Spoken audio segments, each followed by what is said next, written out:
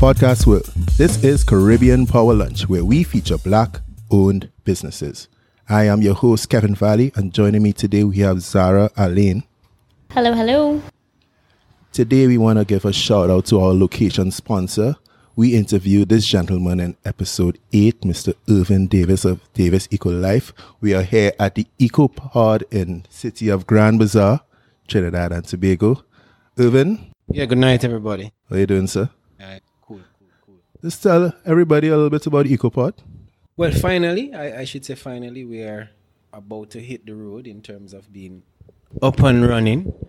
We installed the solar system to power the pod a couple of weeks ago, so we still kind of have it under testing, but it's performing, for the most part, the way how it's supposed to perform.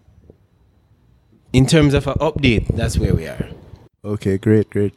So today we have one of your industry peers, environmental consultant and teacher, Shan Coffee Young. Good night, everybody, and I appreciate you getting my name right. Well, after you put me on the phone the first time. Yeah. Appreciate that. Thank you, Kevin. But Shan, what I don't understand is that, all right, so your name is spelled S-I-A-N, right? Correct. Right? I have a friend named San, and so it kind of tricks me up, right? So your name is spelled S-I-A-N. It's pronounced Shan. Yes. Your company's name is S-I-E. S-I-E-L. And it's pronounced Siel. Siel, yes. Now you understand why the English language is so hard for people to learn, right? I'm sorry. But yes. S-I-A-N for my name is Shan, but for S-I for the company is Sai. So there's a difference. Sai, okay. All right, so tell us what the company does, how the name came about. I know there's an interesting story. I know there's a bit of Welsh in there somewhere. Yes, Shan is actually Welsh. It means God's gracious gift. My aunt lives in Wales and has been for more than 40 years. She's the one that actually gave me the name. Okay. Yeah, so she told my mother, okay, if you have a girl, name her Shan. So that's how that happened. But the name Siel is actually a combination of the first two letters of my name and the last two of my husband's middle name. But it's also a play on the French word Ciel, meaning sky. Okay. Right? So it's a joint, collaborative, flying bird sort of effort. But I understand there's some kind of turtle involved in there somewhere. Yeah, so in the logo represents three different things. It's land, sea. So the turtle itself is a creature that can do both the land and the sea. Right? So our logo is actually also a leaf. So if you look at it properly, you'll see it's a leaf. But the blue edges of this, I know the listeners can't really see, but I'll describe it. The blue on the bottom is actually the turtle's legs emerging from the water. And the top of the leaf is the head of the turtle. So that represents land, sea, and because of the play on the word sky, that's where I get the air from. So all three are the three crucial tenets of environment: land, sea, air. Okay. Yeah. Okay. So also interesting to me. So your Jamaican colleague right next to you here, he started off studying history. Then he was a chef on a cruise ship, and then there was some frogtail involved, and now he's in Trinidad. Yes. Right? So he didn't just decide from all along that he wanted to be in this space, but you studied this since you were in secondary school. You teach sciences in secondary school. Yes. So I taught physics at secondary school. Physics is like the best science. I don't care what anybody else says. Right. So I taught physics and integrated science at secondary school. But my love for environment started as a child. My dad is into scouting. He still is, actually. He's now the assistant district commissioner for Port of Spain. He had a big post, as I tell him. All right. And it's because of Daddy taking us on camping trips. Never mind, I was the girl. I was still in brownies and Girl Guides and all of those things, but I was very much along with Daddy all the time. And scouts have a conservation rule where you always leave a place cleaner than you've met it. So he would take us on hikes and different activities, and we had to clean up, not just after ourselves, but after other people. So that is something that stayed with me my entire life. So I studied physics as well too at UE. And then I did my master's in environmental engineering. I actually wanted to do the management program, but they didn't. They disbanded that. They discontinued it rather. So the only other option was the engineering. But because of my physics background, it was easy for me to transition over to an engineering-based program. Okay. So I have been blessed enough to study and work in the field that I love, which is not many people get that opportunity. And you always love that field? Always, always. Actually, I got a scholarship to the University of Leeds to study structural geology and geophysics. But, right? But I got a partial scholarship and I had to raise $250,000 to be able to go because it was expensive, even though I got the partial scholarship. So, wasn't able to do it in time to leave. I had to defer until another year to try and raise the funds. Still didn't manage to raise all in time. So I was like, you know what? I always loved environment. It has always been something that has naturally attracted me.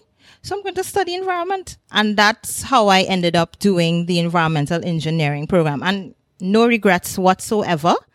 It really opened my eyes up to a lot of different things because, as I said, it's very engineering based. So wastewater engineering, how to construct wastewater plants. I even did a wastewater. I could operate a wastewater plant. I did an operator course. So I can operate a plant. I don't want to, but I can. Right? So I've been in the field for over 13 years. I don't look it, but yes, I've been around the block for a little while. Most of my experience has been in waste and mining. I have worked for state companies in that sector. One of my achievements that I'm proud of is my Fulbright Hubert Humphrey Fellowship, where I studied at Cornell University. And I did quarry rehabilitation. That's in New York, right? Yes, in upstate Right, New York. Right. That's a difference. Because, as my father said, Ithaca, cold like right? doll knows. Yes, Ithaca.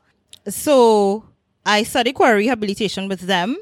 And that program was really for what they call mid-career professionals. I didn't feel like I was in the middle of any career, but that's how they classed us because it was a combination of academic and professional experience.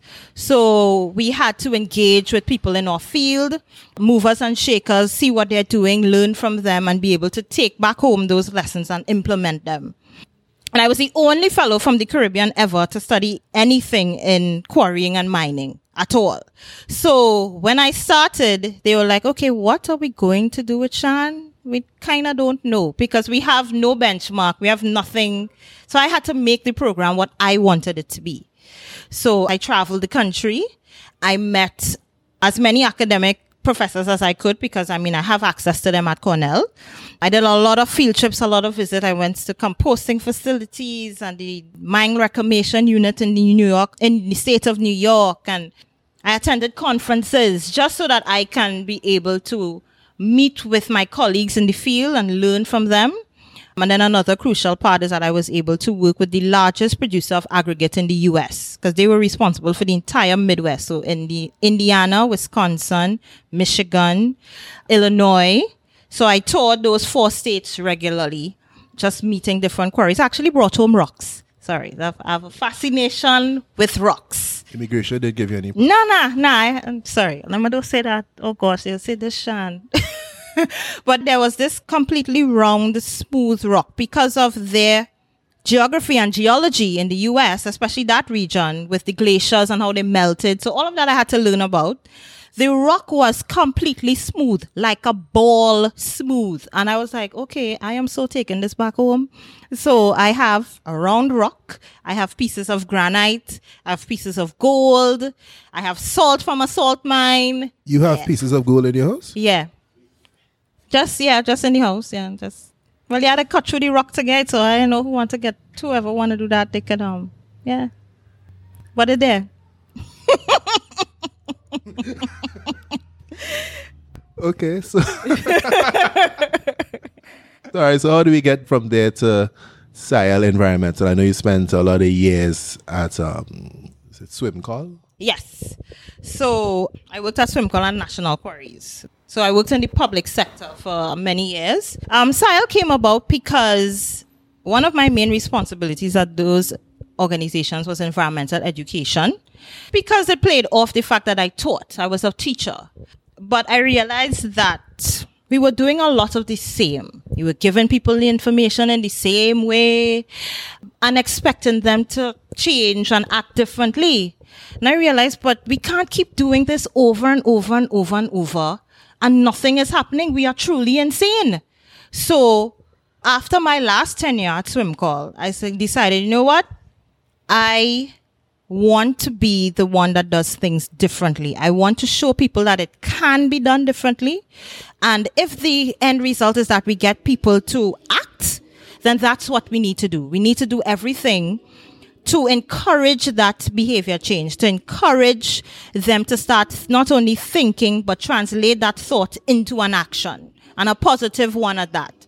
So that's why I started SIAL, because I just wanted to plainly and simply to be a different voice, to be a different mechanism for people to start changing, because I realized we were doing a lot of the same and nothing was changing. So that's what I used to start SIAL. That's how SIAL started, yeah. So you decided to strike out on your own. Yes. One, what made you think this is what I'm going to do and I can definitely do this? And two, what challenges did you face when you decided to make that leap? Lord. Okay. I would be very honest to say that it was not an easy decision at all.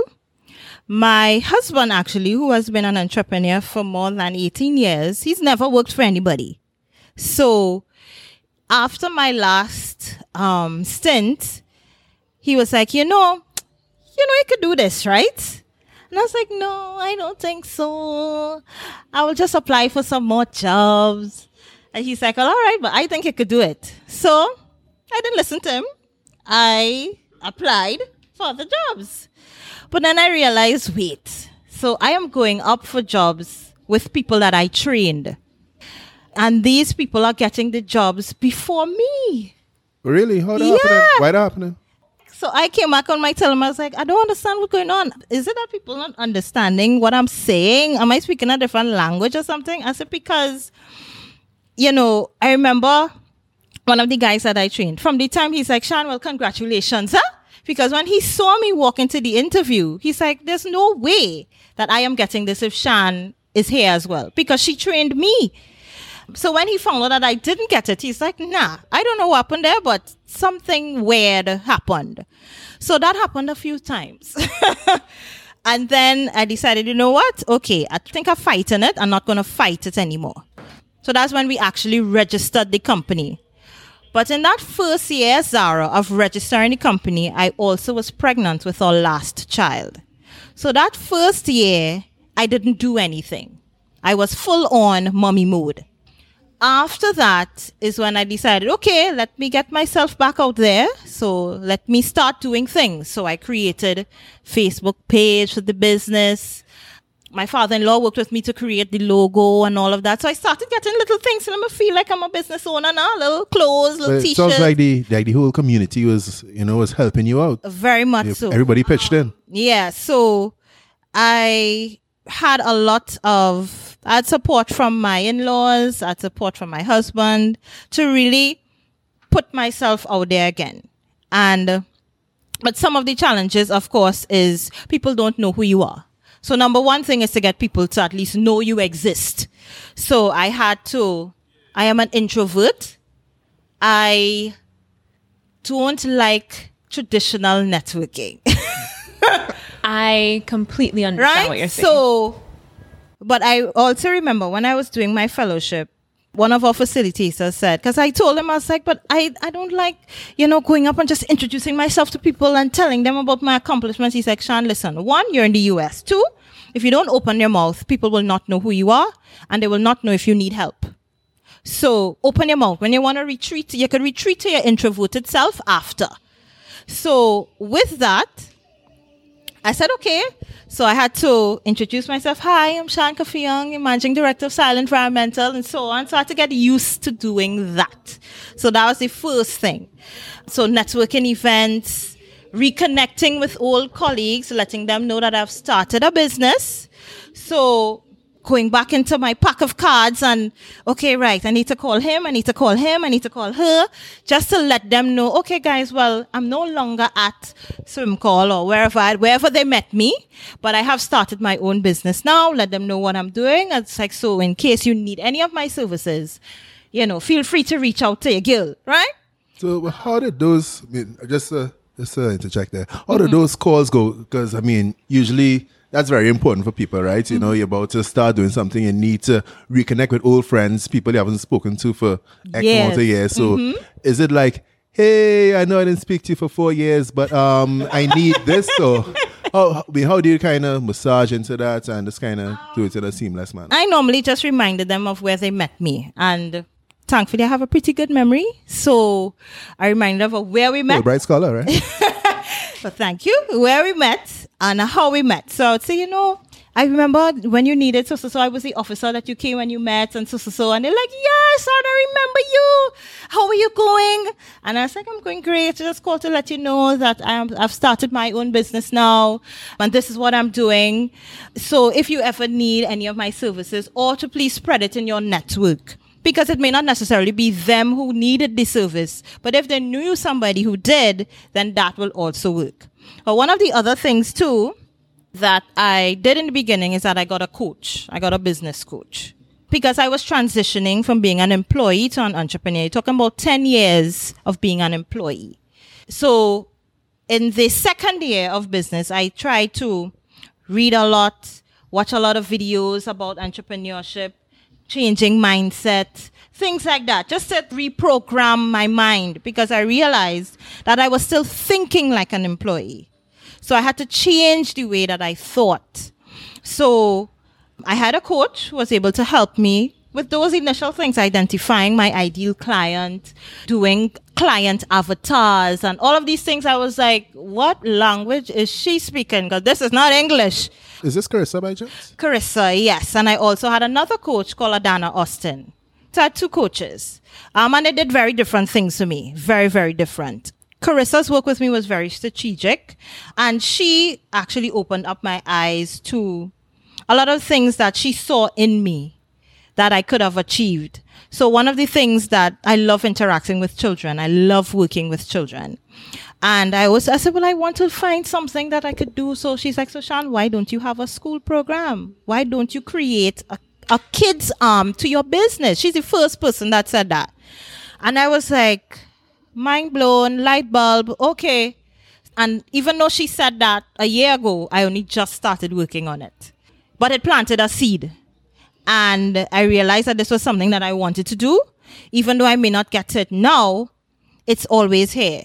So subconsciously, I knew that, okay, this is something that I wanted to get into. So I hired a coach. I took time to read and listen to videos just to really get my mindset prepared for this thing, because I was one of those do-gooders in school, honor roll student. Yeah, one of those. So I never dealt with failure well at all. So if something didn't go the way that I had hoped or planned, that sent me into like a downward, what is going on? I don't understand how I didn't do this well. And I'm so used to doing everything so well all the time. So that needed to switch. That needed to happen like fast. So I could have gotten the push that I needed to succeed, because I realized I was still the school Shan, the employee Shan, who always has to do good all the time, never fail, but my husband says failure is the mother of success. It's not like you have a good husband. Yeah. Every time you reference your husband, give him a little stripes. Give him a little stripes. All right, Mr. Young, we see it. But, I had to understand that as well. So he would say that over and over and over, but in my mind I'd be like, yeah, whatever, that's not making no sense to me. What do you mean failure is the mother of success? What is that? But eventually I had to understand that if I didn't fail and I didn't learn, how can I be successful? Yeah, you fail forward, right? That's right. Yeah. So we understand how your education services started, right? But what are the other products and services that you guys offer? Okay, so I mentioned the school program. It's called the Saberwing Sustainable School Program. It's named Saberwing. It's named after the white-tailed saberwing hummingbird. It's one of our environmentally sensitive species, like the ocelot and the pawi, right? So that's where I got the name from. Yeah, those things. So, so I have that program. I also have a Green Your Business initiative for corporate entities where I help them introduce an environmental program into their business operations. So recycling, if they want to switch from styrofoam to compostables, energy conservation, water conservation, that I help them through that process. I also do quarry rehabilitation. Right? I didn't go to school for all that and then to just leave it there, right? So I prepare rehabilitation plans for quarries, but I use a landscape architecture perspective because to me, so much can be done with a quarry post mining. It can be put to so many other uses other than planting crops and grass and trees. So my approach is to have an integrated discussion with the community as well so that they have input. So that's the quarry rehabilitation. And then I do the social marketing and behavior change campaigns. So if you have a specific behavior that you want to create, or so you want to get people to, so I always tell people, saying you want people to recycle is too broad a thing. What specifically do you want them to do? We help you drill that down, get to the specific action, and then put a program together to encourage that action through prompts and reminders and different things like that. And 2 more additions. I have a paper recycling program with schools, and I am now looking into creating a product. Because one of the things that I realized from looking at my other environmental organizations across the world is that one of the major things that they have is that they've created a product that they can sell, and that's the business model side. So you'll have the philanthropic side, but you'll have the business side because you need to keep running. You need to be sustainable. Right. I really hate the gimme, hands outstretched approach. I don't like that at all. That's why I registered as a limited liability company because my colleagues in the field told me I was crazy. What did they register as? Non-profit organization. But why don't you want to make profit? So, because when I told her that, it's like, so Sean, why would you do that? You know, you can't get grants and stuff, right? I was like, yeah, I understand that. So another one of the things that I realized was lacking is the whole issue of social entrepreneurship. Because we have the NGOs that apply for grants and so on. But that whole mechanism, so even though I'm registered as an LLC, I'm treated as any other company, any other major conglomerate, rather than, okay, this is a company that has a great impact. Their major thing is to create an impact. They're going to make money, yes, but it's over a long-term period of time. So they may not necessarily be able to make all the money from jump. So to give them time to create the income and create the business streams, we need to treat them a little differently. And that is something that I realize we don't recognize social entrepreneurs in Trinidad and Tobago. I call myself that because I recognize that that's what I do and that's what my company represents. But if you're not big company, you're an NGO.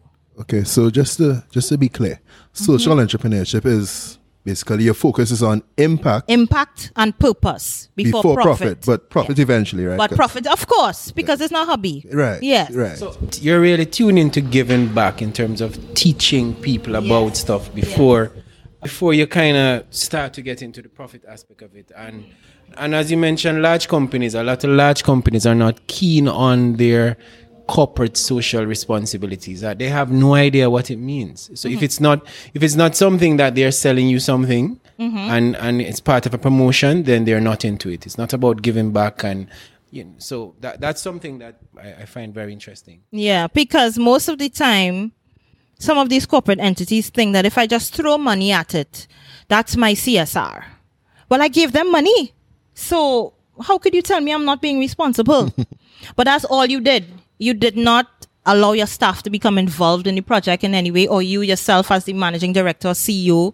You did not try to look at the long-term progress of this project or medium to long-term. How can I get involved? How can I help the community grow? Things like that. You think, okay, well, I'll dip into the pocket and I'll give them, I'll give them some money and that will be all. But that's not where it Take stops. a picture with them. Yeah, and then we take a picture check. and then we hang it up on the wall and we say that we are exercising our corporate social responsibility. For me, that makes absolutely no sense. Well, yeah, it sounds like they just do it for like their own branding and for their own Yeah. goodwill. So and I want them to dig a little deeper. When you think of being socially responsible, how are you impacting the community? all right, so how do we get them to dig deeper though? Of course, that's not going to happen overnight. It's going to take a little work, but it means changing, getting them to see that a different approach is required, showing them to long term, this is what your impact can be. So that at the end of the day, you could not only say, yes, I gave them money, but I was able to help 54% of these people get jobs. I was able to say that because these people were participating in our program that we funded, 12% of them are now entrepreneurs. They now started their own businesses from it. That is true impact because now you can measure it. It is tangible. It's something that you can measure. So we have to allow them to see what it can be and to show them, okay, we have to monitor and evaluate so that you get measurable impacts. So that now you can share that with your other colleagues and stuff in the field and things like that as well too. But so in addition to being able to measure the impact for a CSR initiative, for example, how do you then make the business case to the private sector of you need to green your business? Because I think that people have an idea that environmental conservation is important. We all need to be more green, but many private sector organizations looking at the bottom line. Correct. How do you get them to see this is actually better for your bottom line? Do you have particular metrics that you use to measure the impact that SIAL brings or that the programs bring to the company? Yes. So what we do is that we will work with them too, and we use our particular metric system to show, okay, if you add this program by this period of time, you would have reduced your spend by X amount of dollars, or you would have reduced your productivity time by X% or X amount of hours, so that they understand, oh, okay, so if I do this, then I'm saving time. Or if I do this, then I'm saving money. Because as Zara rightfully said, everything for them is about the pocket and the bottom line. Mm-hmm. So if they cannot understand how they're going to save money or save time or make their operations itself a bit more seamless, because those are the things that they're looking at as well, outside of knowing what the positive things with, adding environmental initiatives and all of that is, because even that has to be explained, because some of them don't get that, right? One of the key things that I also tell them though is that adding environmental activities have medium to long-term results. There are things that you can do in the short term, yes, but you have to allow it to run its course for a period of time before you can evaluate what the benefits to you are.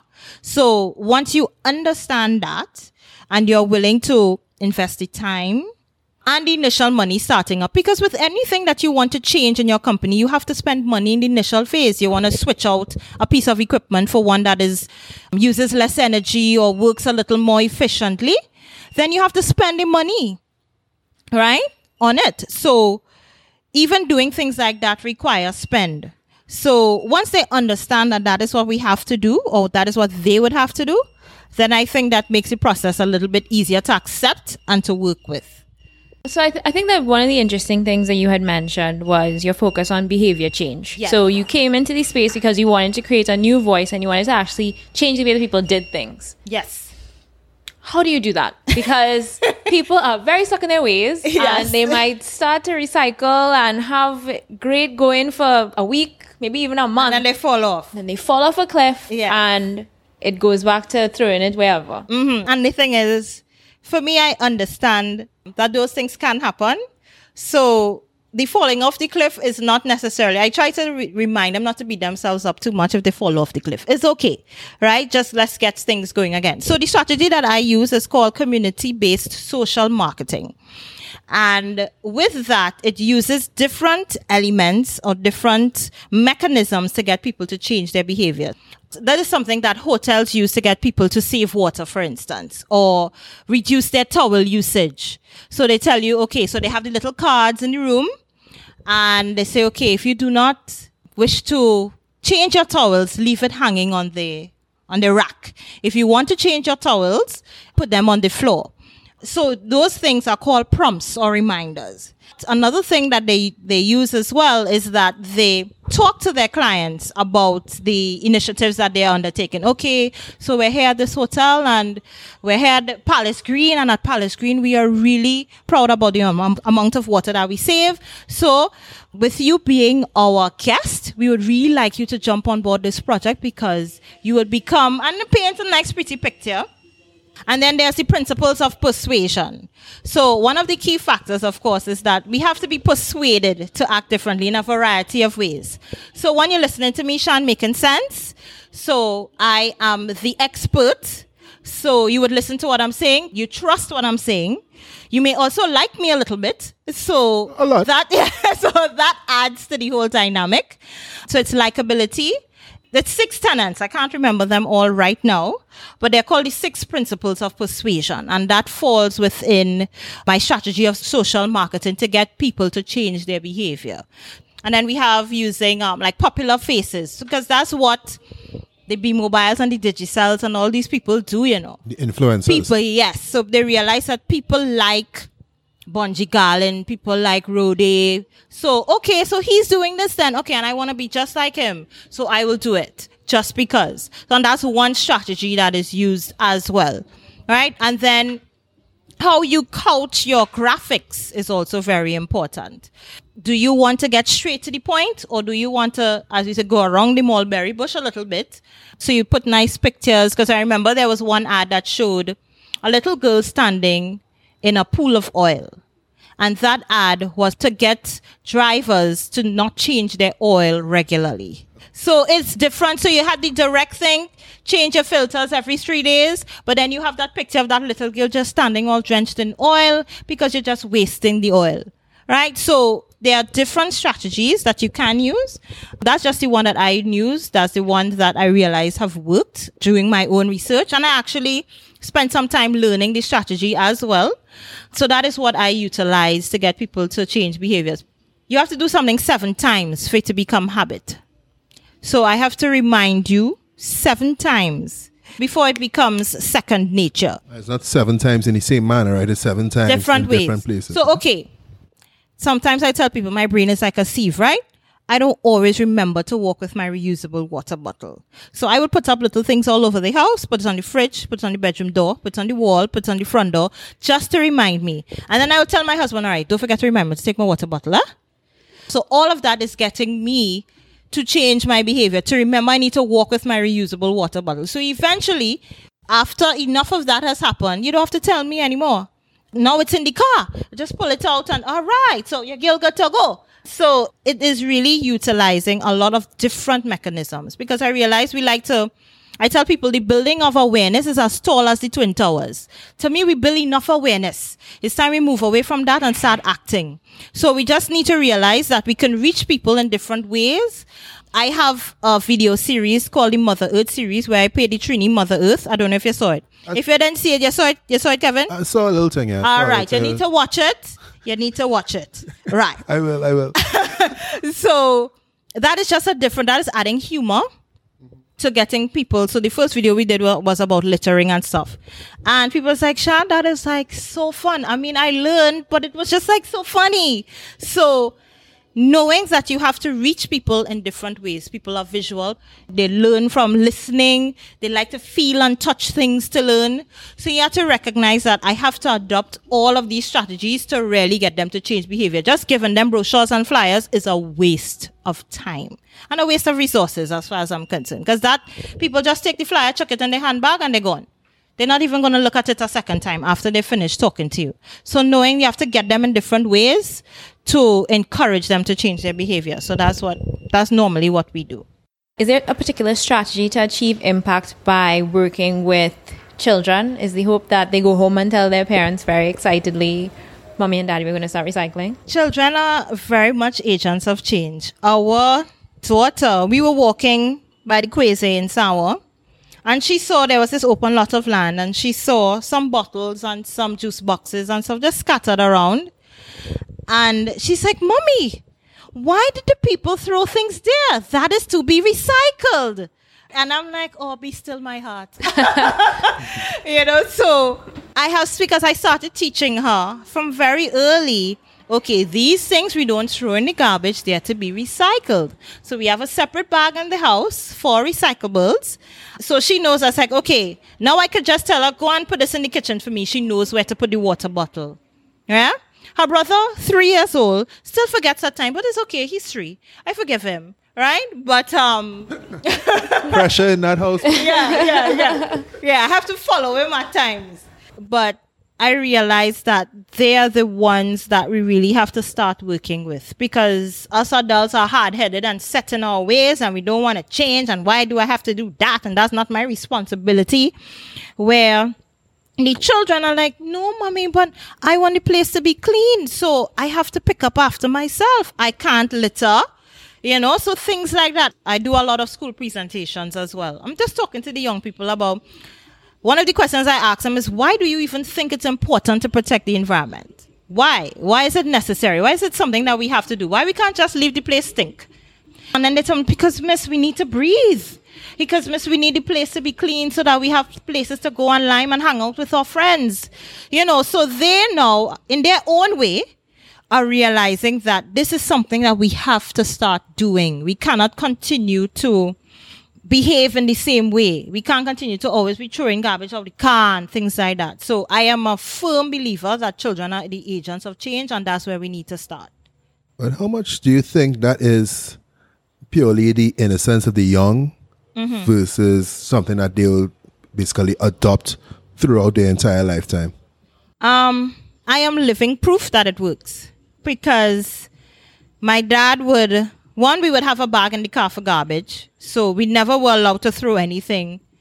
I mean, he already allowing us to eat, which is, going against the grain as it is. So he would have his little bag for garbage in the car. So we were never allowed to litter.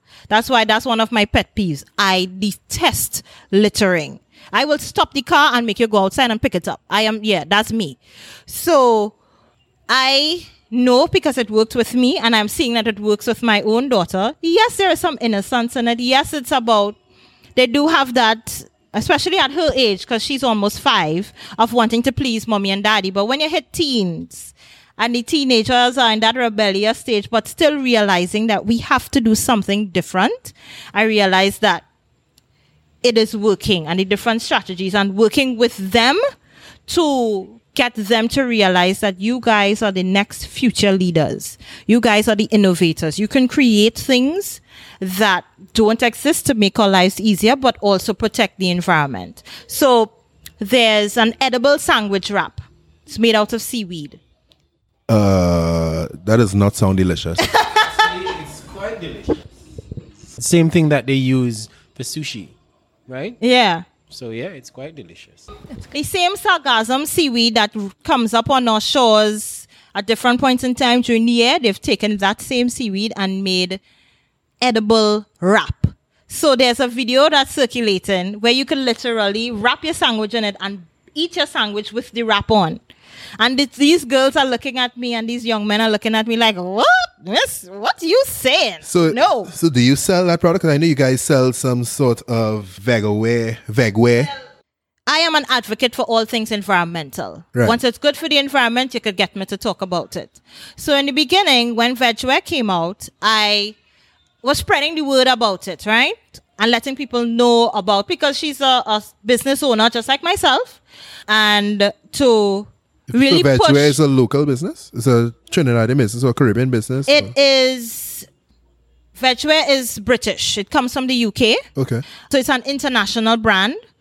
And it's one of many brands that are available in Trinidad right now. Right. But they also have feelers up the islands and so on. So you have vegware, you have bioware, you have tableware, you have world centric, you have different brands. Do those guys also offer like those alternatives to styrofoam boxes in those lunch places and stuff? Okay. Yes. So there are a lot of, and that's a good thing, there are a lot of businesses, catering companies that realizing, hey, you know what?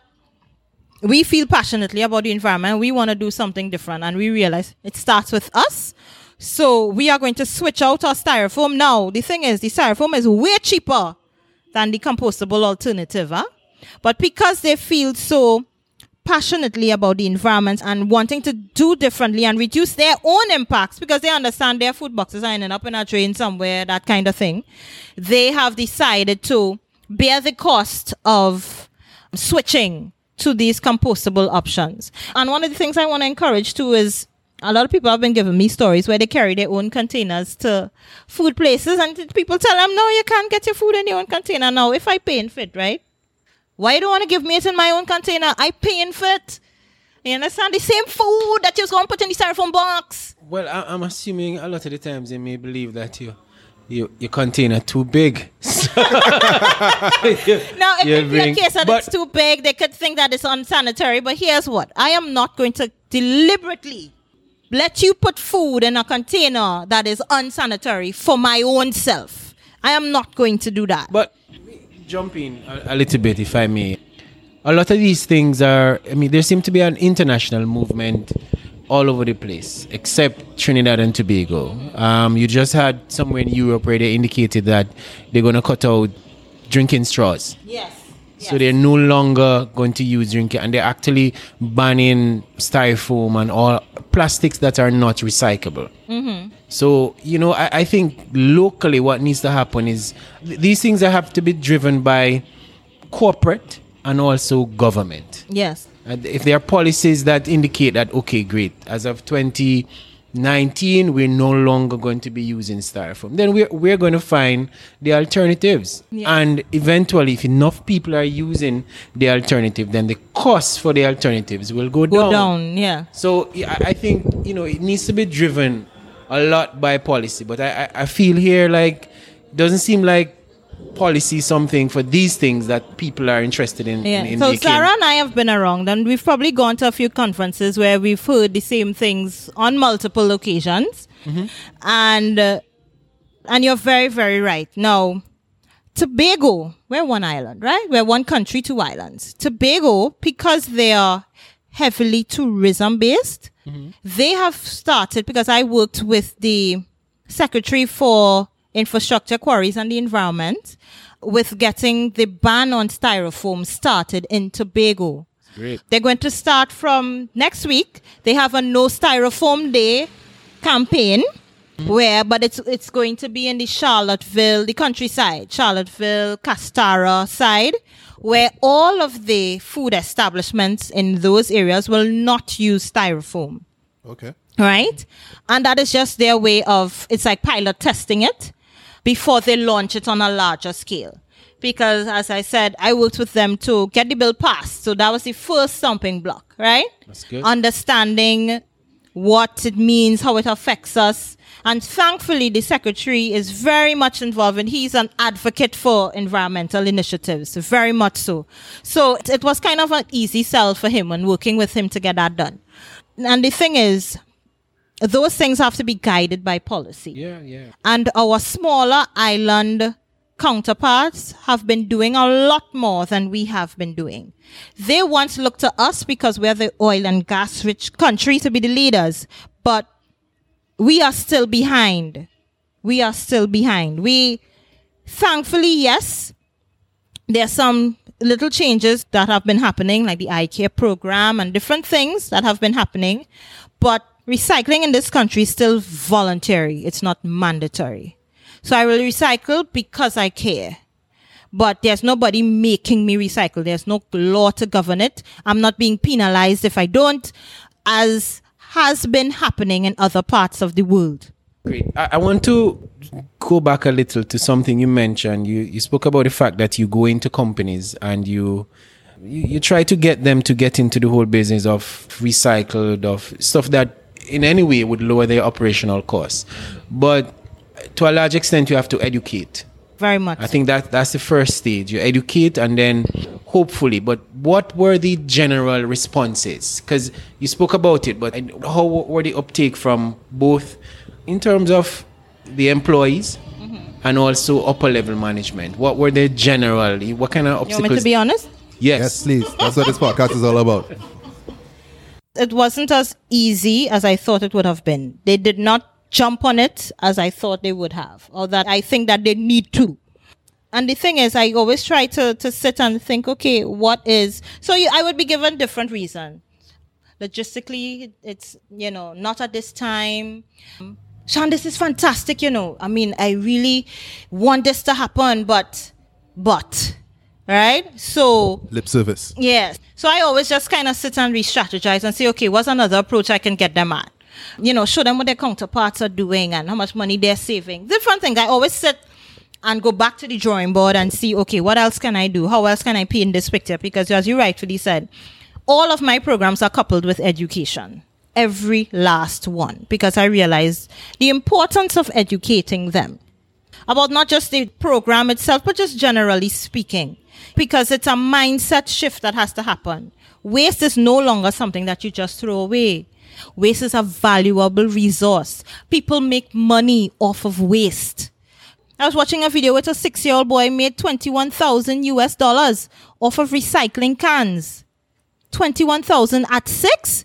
So if he continues, my boy's a millionaire by the time he hit teen, I'm sure your kids. Yeah, so I showed them the video because he's there riding his little truck and he's collecting his recyclables in the tray of his little truck, and he's going to the company, but that too has to be coupled with the deposit system.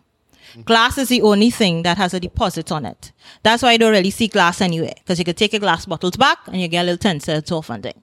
Right? The more glass you go with, the more money you make. But all right, so this guy in the US, this kid in the US, it sounds like he was able to do this because he had an environment. The US's environment has already fosters and right. rewards Yes. that kind of behavior. Exactly. Give me a roadmap here, Sean. How do we get Trinidad and Tobago? How do we get the Caribbean?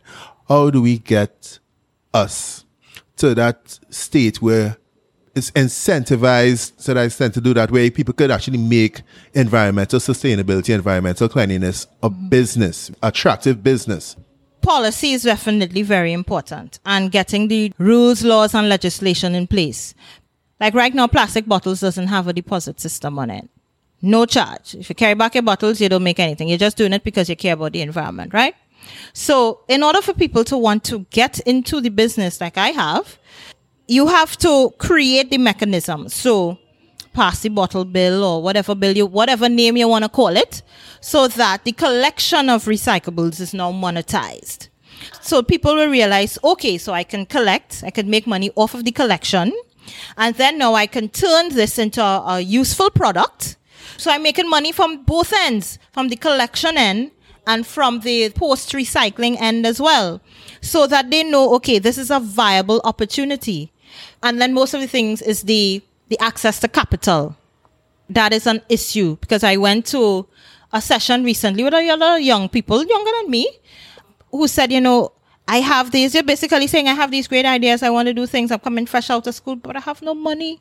I spend all my money on school fees, but this is something that I want to do. How do I access money? How do I access startup capital to get the ball rolling? I'm not saying fund me the entire time. I just need something to get me started. And so that's why I said the whole thing of social entrepreneurship is not recognized, because the only way you could get the money is if you go and get a loan, and then if you don't have a track record, you can't get the loan. And right. But if you're an NGO, you could apply for a grant. So you see? Right. But aside from that whole chicken and egg dilemma right there, yeah. If they can't access the money, how do they still get started and still make that impact? I would advise them to use what they can. I mean, that's what I did. I mean, I didn't have much money, thousands of dollars, but I realized that there was a gap in the system, and I needed to find ways and means of getting things done. Use the free mechanisms to advertise as much as I can. So use the social media, the right. Facebook, the Instagram, the LinkedIn, the free mechanisms as much as possible, until people starting to see me and realize, oh, wait, so, okay, so Sean, you have a paper recycling program, so do you come to South? And then I say, okay, well, if you want me to come to your home in South, it's X amount of dollars. Okay, sure, no problem. Okay. So now, by putting the word out using the free mediums, I'm now able to get money coming in. So it's essentially content marketing right That's right. Yes. there. Okay. So now that you brought up money, right? So we move from impact to money. Now that you brought up money. So you've been doing this business for 2.5 years roughly? Yes. So the company has been formally registered. This year will be 3 years, but I've been actively in the business for almost 2. Yeah. Okay. Yeah, because remember the first year I took a year off, so. Right, of course. Yeah. Because you had to breed the future millionaire. That's right. Right. So which aspect of your business would you say brings you most revenue to you right now or since you started? The collection program actually is the biggest income earner for me right now. And now things in terms of the education part is now because, and the reason why it's hard, Kevin, is because of what was put out before what I walked into. I walked into freeness. I walked into, or what was deemed as freeness. Because if I am working for a particular company and I'm being paid a salary and I have to go out and give a presentation, it might be seen as being free, but I'm being paid a salary, right? So I walked into that. So it's having to know, okay, how do I change that whole dynamic? How do I get people to want to pay me for services that they may think is free? So that in itself is something that I'm still working on that. I'm still tweaking things to make sure that I sell value and that people see that they get value from me, and in terms of how I engage with them as well. Because that's another thing, that people are drawn to you if they like you, if they know you, and they trust you. I always hear that know, like, and trust thing all the time, especially now as an entrepreneur. So how do you build that trust? All right. So constant interaction and engagement, following up. I lead with my personality. So people get comfortable with how I laugh a lot. I like to crack jokes. So people get really comfortable with Shan, the person. And once they interact with me and I come and I do the collections from them, and this, one of my clients said, Shan, this is such a useful service. Huh? When I got there, it was one price, she gave me extra. Just because she really appreciated, how I followed up with her, how I was able to connect with her, and just the program itself. So it's really about creating that space for yourself, letting people see you, identify with who you are. So when people meet me, they're like, oh, so Shan in the video is Shan in person. They're not two different people. As you're saying that, I just realized I may have some business for you. Well, yes, send it my way. I'll gladly accept. Do you recycle less of? So do you collect only paper stuff, or do you do, let's say for the business I'm in, I replace conventional lighting fixtures with LEDs. Mm-hmm. And a lot of the times we don't necessarily offer that service for the clients. Right. But do you offer that service? So I do have specialized services like that. Great. My thing is I don't have the machinery to process things myself. Mm-hmm.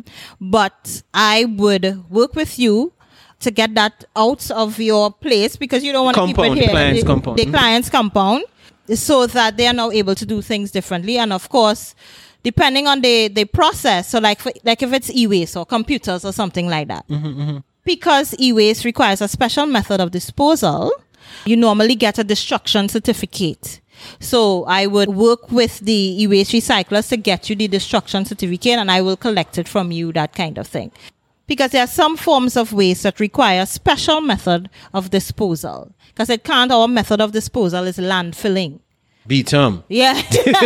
Right? So not everything can go into a landfill. Before it was everything, from the cupboard to the floor, everything going in the landfill. Yeah. But with education and with trading, even during my tenure at Swimco, they've realized that there are some things, because of the harmful effects that it could have on human health. That's why they stopped accepting e-waste at all of the landfill sites. And things like fluorescent bulbs and chemical waste and all of these things require special methods of disposal. You have to render things inert. Like if you're dealing with chemicals and stuff, you have to make sure that they are non-reactive before you can dispose of that. And even those things that get rendered inert are kept separate from the domestic or the waste that is coming from your house. So, utilizing different things like that. Because I try to teach people about what happens here. we have an incinerator, but that incinerator is for human waste, body parts, syringes, biomedical waste, that kind of thing. So those things don't go to the landfill site either. I'm just here pretending I know what an incinerator is. When you go to the hospital, I think I'm not sure if Port of Spain has one, but I know Montauk for sure does. Yes. There is, you'll see like a chimney, a stack, what we call a stack. That's where all of the biomedical waste goes there. So they collect all the bags. So normally they'll see red bins. If you ever go to a clinic, get blood drawn, you see they put the syringe in a little red container on the side. Right, that's biomedical waste. So that needs to be incinerated. And then the ash is what is disposed of. Yeah? So waste has so many different parts. But more and more now, we realize that we need to diversify the economy a little bit. So encourage waste initiatives or waste-related businesses or recycling-related businesses. So one of my huge things as well is composting. I want to encourage people to compost, to remove your organic waste. Don't throw it away anymore. Let's compost it, right? It's not manure. So I'm teaching you something, Kevin. Compost is not manure. I'm teaching you. Compost is not manure. Very good. So, I teach them about the differences, how they can go through the process of composting, because that alone, just removing that, 28% of the waste that we generate at home is organic, followed by plastic, followed by paper. So if we can remove that from our waste stream, from our source in the house, we are significantly cutting down the amount of waste that is ending up in our landfill sites. I tell my students, landfills have a lifespan. The average lifespan of a landfill is 20 years old. Hey, I actually had that number correct in my mind, so right. I got something right today. Yes, right? That's good, and that's all good. landfills have been open since 1980. The Beetham started in 1980. Guanapo, I believe, started in 1981. And Forest Park started in 1980. So I get my kids to do the math. I say, so calculate 2018 subtract 1980. How old is the landfill? They said, Miss, 38, 37 years, Miss. I said, right. So that's 18 years longer than it should have been existing, right? And then there's sanitary engineered landfilling. So landfilling has different processes. I don't want to go into the science and bore the listeners too much, but there are different methods of landfilling. Landfilling requires the covering of the waste. So dump, telling you all from now and encourage you, when people say they go into the dump, that's not the word, please. It's a landfill because there's covering of the waste with dirt, with soil. Dumps, things are just left open in the air. Anything could get to it, that kind of thing. So the difference between a landfill and a dump is a cover? Yes. Okay. That's the simple difference. And then you have different methods of landfilling as well. But the simple difference is because the waste is covered with dirt. Because as the word says, you land fill. So you're filling, right? So because the children said, Miss, you mean the labas? Yeah. All right. Okay. So yeah. All right, let's go into like what's next, and then let's wrap up this. Sure. So what's next? I know you had plans of restoring 50% of quarried lands over the next 3 to 5 years. How's that? Yeah. Once the government allow me to access a quarry, that's fine. I'm being honest, okay? Because most of the quarries that are owned in the country are privately owned. Right. Right? National Quarries is the only state-run quarry. Because I was telling my husband, I said, I just need them to give me one quarry. Just give me one. And trust me, after they give me that one, they'll never regret it. So that is still a goal in terms of being able to rehabilitate in the next 3 to 5 years, 50% of quarries, whether it means me doing it myself or working with an organization. That is something that I definitely want to do. This year, 2 major things I want to happen. 1 is launch my sustainable school program. 2 is create my recyclable product. All right? So those are like my 2 major goals for 2018. Okay. And you also wanted to write a children's book about yes. How could I forget that? How could you forget that? So with the school program I want to create an activity book for children. But this activity book, I want to be able to teach them about different things in there. So marine pollution, land pollution, waste and recycling. I want to be able to teach them about as many different things as possible. So not just waste alone or climate change alone, because half of the time at that age, they don't know what's climate change. But you can tell them about flooding, they know about that. So it's really taking the topic and reaching them at their level. Of course, they love coloring. My children love coloring. They love painting. So having little activities for them to do as well, too. But I want to develop a character that's going to be teaching them the different things in the activity book and be able to use that as a tool for parents at home to start teaching their kids about the environment. Because when I did a little survey, parents said, we would love to have something that we can use at home to start teaching them. Because it's like, Shan, you can't come in our house too, I can't be everywhere. So I have to find ways and means of getting that done. And that's one of the ways I want to do it as well too. That's fantastic. That's really, really cool. Actually, so I had one question. So I know that you're focusing on educating others. Yes. But you're clearly also staying on top of all the new developments in your field. Mm-hmm. How do you do that? Sign up for newsletters. So I actually signed up for a couple. I signed up for things from UNEP. People tag me in articles on LinkedIn most of the time. I read a lot. So I try to follow a lot of companies whose work I admire as well. So the UNEP, different social enterprises as well, just to see what's going on with them in different parts of the world. What are they doing? Because as I said, my goal is to create an impact. And I want to be able to do that. I said before I close my eyes, I want to know that I've created an impact. So I do some research. I sign up for newsletters for different magazines, so they let me know what's going on. Through the organization that I did my training with as an educator, they send me stuff as well. That's the North American Association for Environmental Educators. So they send me stuff as well about what's happening with my colleagues in the field and things that I can learn from too, new books that they would have put out, different articles or conferences that are coming up about marine pollution. I just signed up and got a free video, 22-minute video on the impacts of plastic on the marine environment. So I said I'm going to share that with my kids and the students in the school as well. Yeah, because I really try to keep myself in the know. I never profess to be a guru of everything, but I like being informed. So if somebody asks me a question, and also I'm not afraid to say I don't know something. That's important. Yeah, that's fine with me. I don't have to know everything. That's okay. Very important. Yes. All right, Shan. So we're past that 1 hour mark, yes? So we got to wrap up. Thank you so much for coming out this evening. Just tell us, where do we find you? Okay, so I am on Facebook at Siel Environmental, or if you just type in Siel TT, SIELTT, you'll find me. Same on Instagram.